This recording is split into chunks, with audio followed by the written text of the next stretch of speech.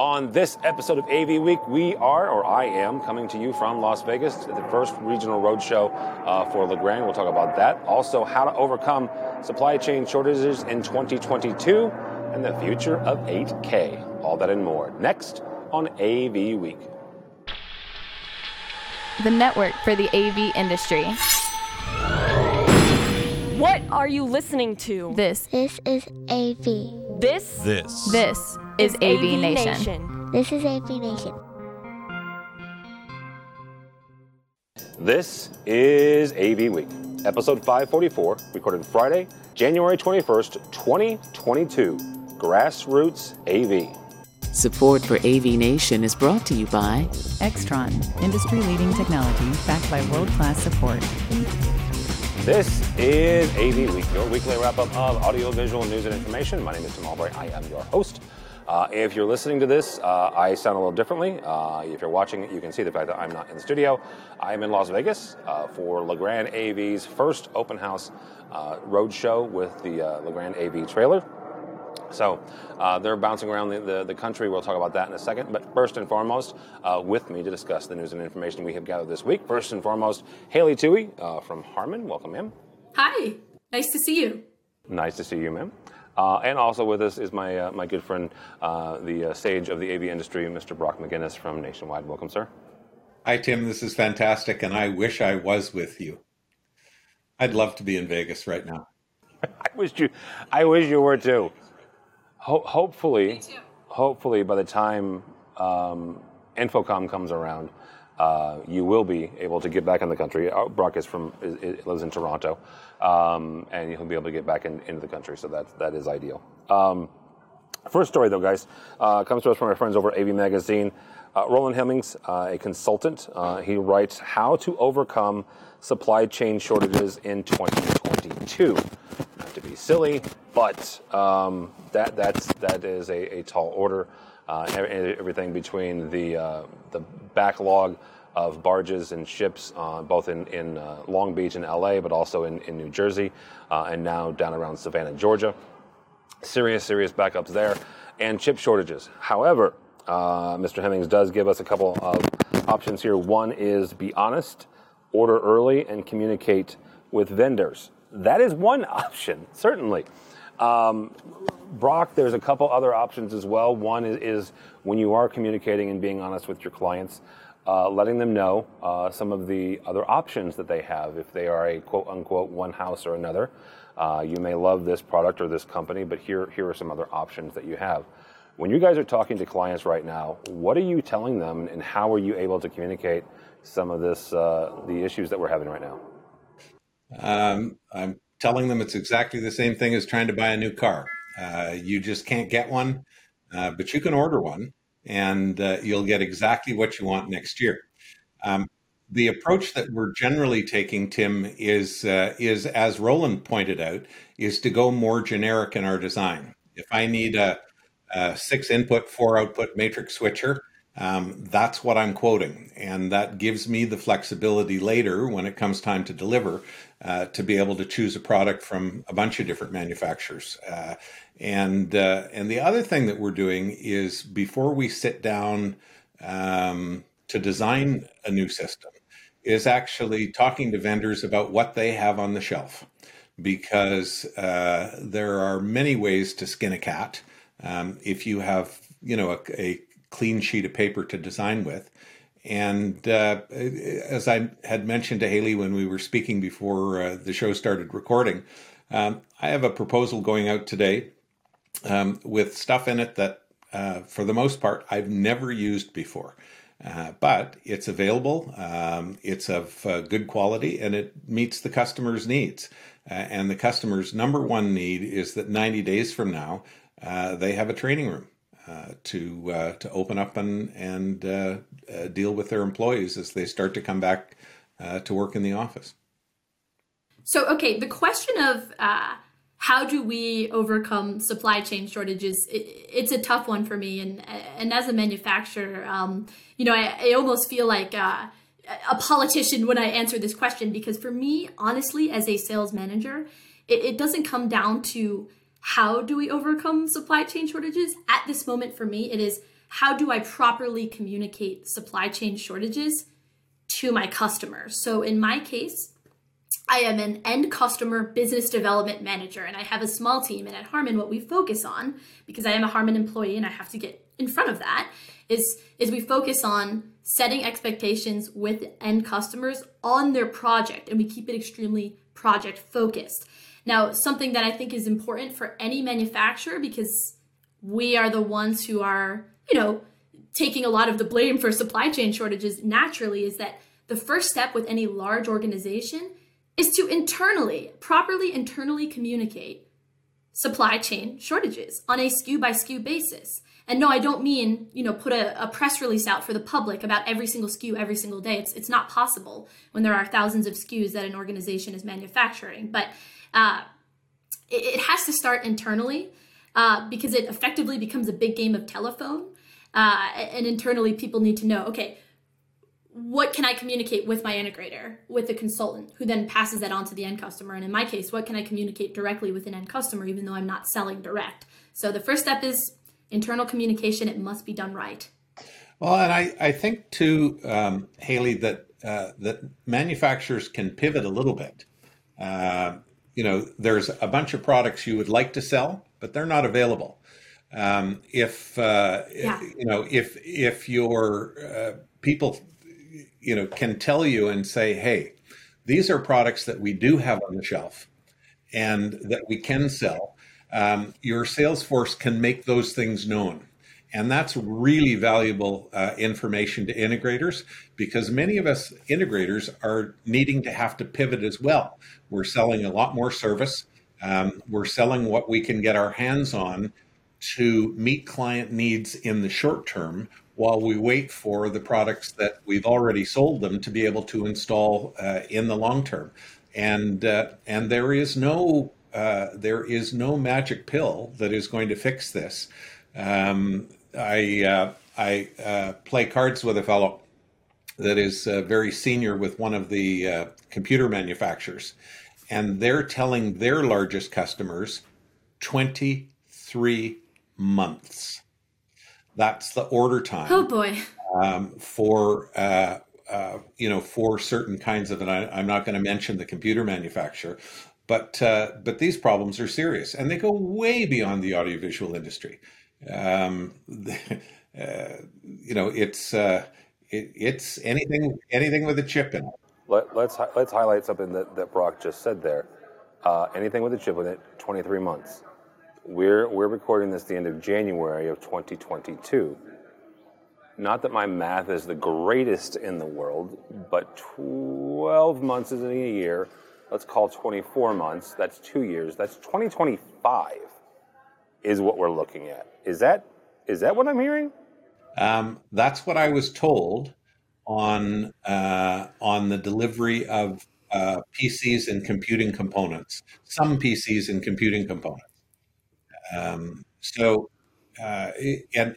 It shocked me, and I asked him again. But that's what they're quoting their customers. That is absolutely crazy, and it's always a good reminder for me. And of course, I'm looking at trends beyond the AV industry just to see how is this industry affected versus others. And it's both validating and also terrifying when I see data about what's going on in other industries.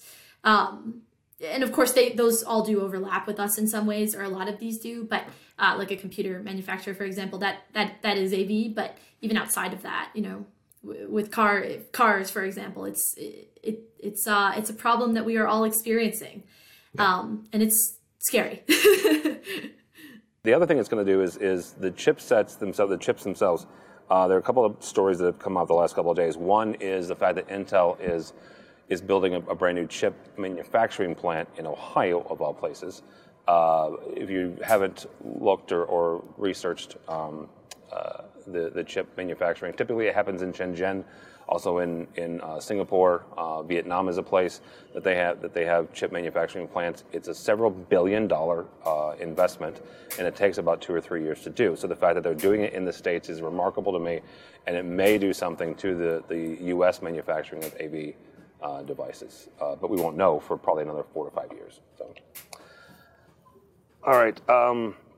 Next story here comes to us from TV Technology. The 8K Association has bolstered the TV the TV certification. They also announced some new members. Part of the new certification has streaming metrics as well as image quality metrics. They are pioneering the use of something called ACR, which is ambient contrast ratio. This is supposed to help with ambient lighting conditions. It's quite interesting. One thing about that technology is the fact that they're able to somehow tell the type of ambient light in the room and adjust the contrast ratio accordingly. Haley, we'll start with you on this. From your perspective and being in the industry, where do you see this or when do you see this 8K certification and 8K in general impacting the industry? Yeah, absolutely. I think this is a super exciting topic, honestly, and I did my homework on this one to make sure that I understand what this is. So if you wouldn't mind, I'm going to explain very quickly because I see in the marketplace and I'm gonna do my best and feel free to interject if you're like, I'm not sure about that. But okay, so the first thing I think people need to understand, and as an audio person, this is kind of becoming newer for me when talking about, we'll say TVs, because everyone knows what TVs are, but also large format displays, right? 8K is resolution. So I guess at one point in time, I think the terminology was 1080 was the standard resolution. There was probably something before that on TVs. Right now, I would say the industry standard is probably 4K, and 8K is becoming the latest and greatest. And all resolution refers to is obviously the number of pixels on a screen. So it's relatively simple. But why 8K? Like, why is it awesome? Well, admittedly, when I hear 8K, I think it's probably 2 times as good as 4K, which already in itself kind of blows my mind because 4K is really good. I've seen some very high quality screens in 4K, but 8K is actually 4 times as good as 4K. So the pixel per inch count on 8K screens, it creates much better detail, which you could see on a large format display or a large TV, and you can see it on a smaller TV too, but it's obviously more evident in something that's bigger. So for me, with 8K, there's 2 lines of thought. One, if it already exists, because the 8KA Association, I believe, has actually existed now for just over 2 years. That was my understanding in my reading and research. Why aren't we all using 8K now if it has already existed? And I'll talk about that in a second. And then to answer the major question, which is what which is my preamble to, is why does it matter? Well, first of all, why aren't we all using 8K? Well, most of today's content is created with 4K resolution. There's actually a pretty limited amount of native 8K content right now. So that means that you won't get the most out of your 8K television at this time, at this moment, if the content was produced with 4K resolution, which right now it often is, but that's changing. Now, of course, if you're producing your own content, you have a lot more control over all of this. So if you're a major retailer or you're a hotel or something like this isn't so much an issue. But it's worth noting if you're looking to buy an 8K television at this time right now. 8K is also for some people as a consumer cost prohibitive. Again, if you're a hotel, you're a major retailer, there's definitely a bigger argument right now for 8K already. But so then it's like, okay, it's expensive. A lot of content isn't produced with 8K, so then wait, why 8K? And to answer that, to me, is kind of obvious. It's because it's better. Anytime new technology, becomes a thing, there's always those people in the beginning who are like nervous to be early adopters, which I totally get. But for me, I have to say, as a Harman employee, Harman was acquired by Samsung. For me, I remember seeing 8K for the first time at a trade show, and I was like, oh my gosh, I totally get it. It displays, there's some amazing 4K displays, but 8K is like, it's mind-blowing. And as an audio person, I have to say it's very evident, and as visual beings, it's pretty clear. So I think that's going to be the standard at some point. I think the 8KA Association is super passionate, and it's super, super interesting. And I think like any technology right now, it's still in its early adoption phase. There's some amazing tech that already exists and it's going to eventually be, I believe, the industry standard in the future, just like people asked this question about 4K at one point in time. So that's my thoughts on that. I know that was a very long answer. No, it's perfect. I loved it. Brock, she's not wrong. I mean, you and I have lived through, from standard def to what we called HD at the time, which we argued about what that was, and then now we're arguing about what 4K is, whether that's ultra high def or whatever. Where do we see 8K coming into play here, and how big of an impact will it have, and when? So you're talking to somebody who didn't just start with standard def. I started with black and white. Color was a big deal when I was a kid. Okay, hang on for a minute. You're not in your career, though. Not in your career. No. In my career, I sold some 40-inch plasma screens at the very onset of the plasma flat screens, and they looked amazing. And I sold them for more than $15,000 each, because that's what they cost at the time. And people bought them in multiples. There is a segment of our society that wants the best. And particularly, Haley, you talked about major brands. Major brands want a wow factor, and 8K is going to give them a wow factor. The IMAX people are already shooting in resolutions like 8K. And when I went to see Dune on the opening weekend at an IMAX, I'll tell you that the depth of that, and it's a beautiful, beautiful movie. The depth of the image is so much greater in that higher resolution than even on my OLED 4K TV at home.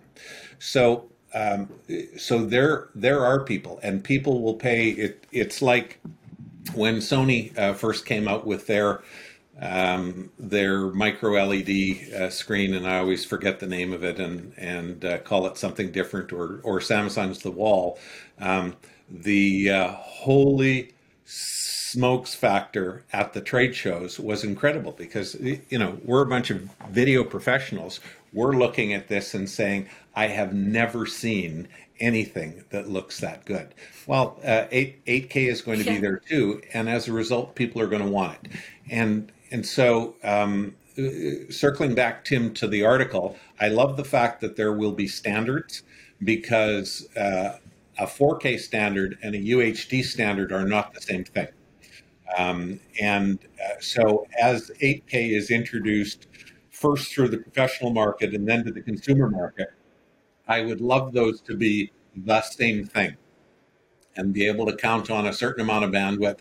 And frankly, Haley and Tim, this drives our industry. As soon as there's 8K content and there's 8K playback devices and 8K displays, well, then we need this whole new generation of 8K transport and switching systems, and that that continuous update of technology and improvement and extension is really what drives our industry. So it's exciting, Tim. I never thought that 4K would become as ubiquitous as quickly as it did, but all of a sudden, boom! And not only ubiquitous, but downright cheap. Right? It became very, very affordable. You buy a 4K TV at the end of the aisle at your local supermarket now for a couple $100. Okay, so it's not quite that cheap yet. Let me ask one final question here before we let this topic go. And it's Haley works for Harman. Harman has an AV over IP solution. What does 8K do to that technology? Because at 1080p, we're already stretching, right, the limits of copper. Certainly, we can go over fiber. That's not the conversation that might be the answer, right? 4K is the compression that we're doing and the things that the various companies are doing when it comes to AV over IP. Now, as to Haley's point, we are quadrupling the pixels. We are quadrupling the amount of information we're trying to push down, Cat 6, Cat 7, Cat 8. What does 8K, and if it does become this standard, what does that do to the AV over IP conversation? Yeah, so the industry adapted very quickly to 4K, and they can, a million companies can transmit marginally compressed 4K over 1 gig networks. 10 gig allegedly is better. Well, my guess is 10 gig won't accommodate 8K, but my guess is that the industry will find a way to put it on, somewhat compressed 8K onto a 10 gig network. Or we're all going to go to glass, and that's great because fiber has become easy to work with. It's pretty cost effective. It's not all that much more for OM3 multimode fiber than it is now for shielded Cat 6A, which is the 10 gig kind of standard. So it's I don't think these are insurmountable problems. The evolution will all happen at the same time, and it's going to happen by demand. And there are people, and I love seeing how excited Haley was about the 8K technology, because that's exactly the kind of excitement that drives technological advancement and changes, and it's terrific. Yeah, absolutely. I mean, as manufacturers, we have to continuously adapt, and constantly keep up with what's going on. So, I mean, Samsung partnered with the 8KA Association, I think in 2020 or 2019. So there's been time to make changes and prepare for this. And as it becomes more of an industry standard, I think we'll be able to do exactly that. So yeah, it's exciting. All right, I mentioned at the top here that I am not in the studio. I am in Las Vegas at Gordon Biersch Brewing Company on Paradise for Legrand's first open stop, I guess. They've done a couple with integrators. But like a lot of folks, they are doing regional shows. Our friends at Crestron have done a number of them. Theirs is called Next. Brock, going to start with you on this. And Brock has a little bit different perspective being in Canada. Sometimes they are able to translate this and put these and bring these over the border. Sometimes they're not. But when you look at these regional shows, and one of the things that drove this was Infocom moving to October, and then some folks, not choosing not to exhibit there. Legrand being one of them. So they're bringing their wares out to folks on a regional basis. What do regional shows do for the industry, for the folks here locally, but also what does it mean to shows like Infocom, like NAM, and maybe even like CEDIA? I don't think it takes away from the Infocoms at all. I'm a huge proponent of regional shows and local shows. If the local rep can be combined with product that can be demonstrated by factory experts, right? And that's what a local show really does. You've got the best of all worlds, because as a customer, I already have a relationship with the local rep. I know all about the product, but I've never been able to see and touch it and have somebody show me how it works. And a webinar is not the same as being able to do that in person. And so, having folks from, say, Vadio, who will be in your trailer, be able to show me their camera and how some of the new features work, and how to integrate that with control and whatnot. That's to me, that's just priceless. And I think manufacturers had gotten away from it because it was so expensive. But grassroots sales is phenomenal. I might go to Infocom. There might be one or two other senior people in my company that are able to go to Infocom. But a local show, I think we had like 14 people at a local distributor show last fall in that brief period of time that Canadians were allowed out of their houses.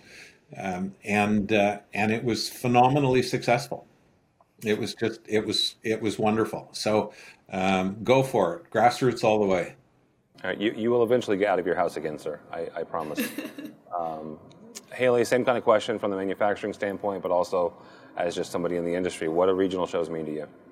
So I think regional shows, first of all, I agree with Brock. Like, I think they're extremely important, and I'm not, of course, this is a very salesperson answer, right? I think we should do both, because at national shows, it's like obvious, right? You can identify what your competition is doing as a brand. You know, you can see where they're investing their money and what they're choosing to show to the public.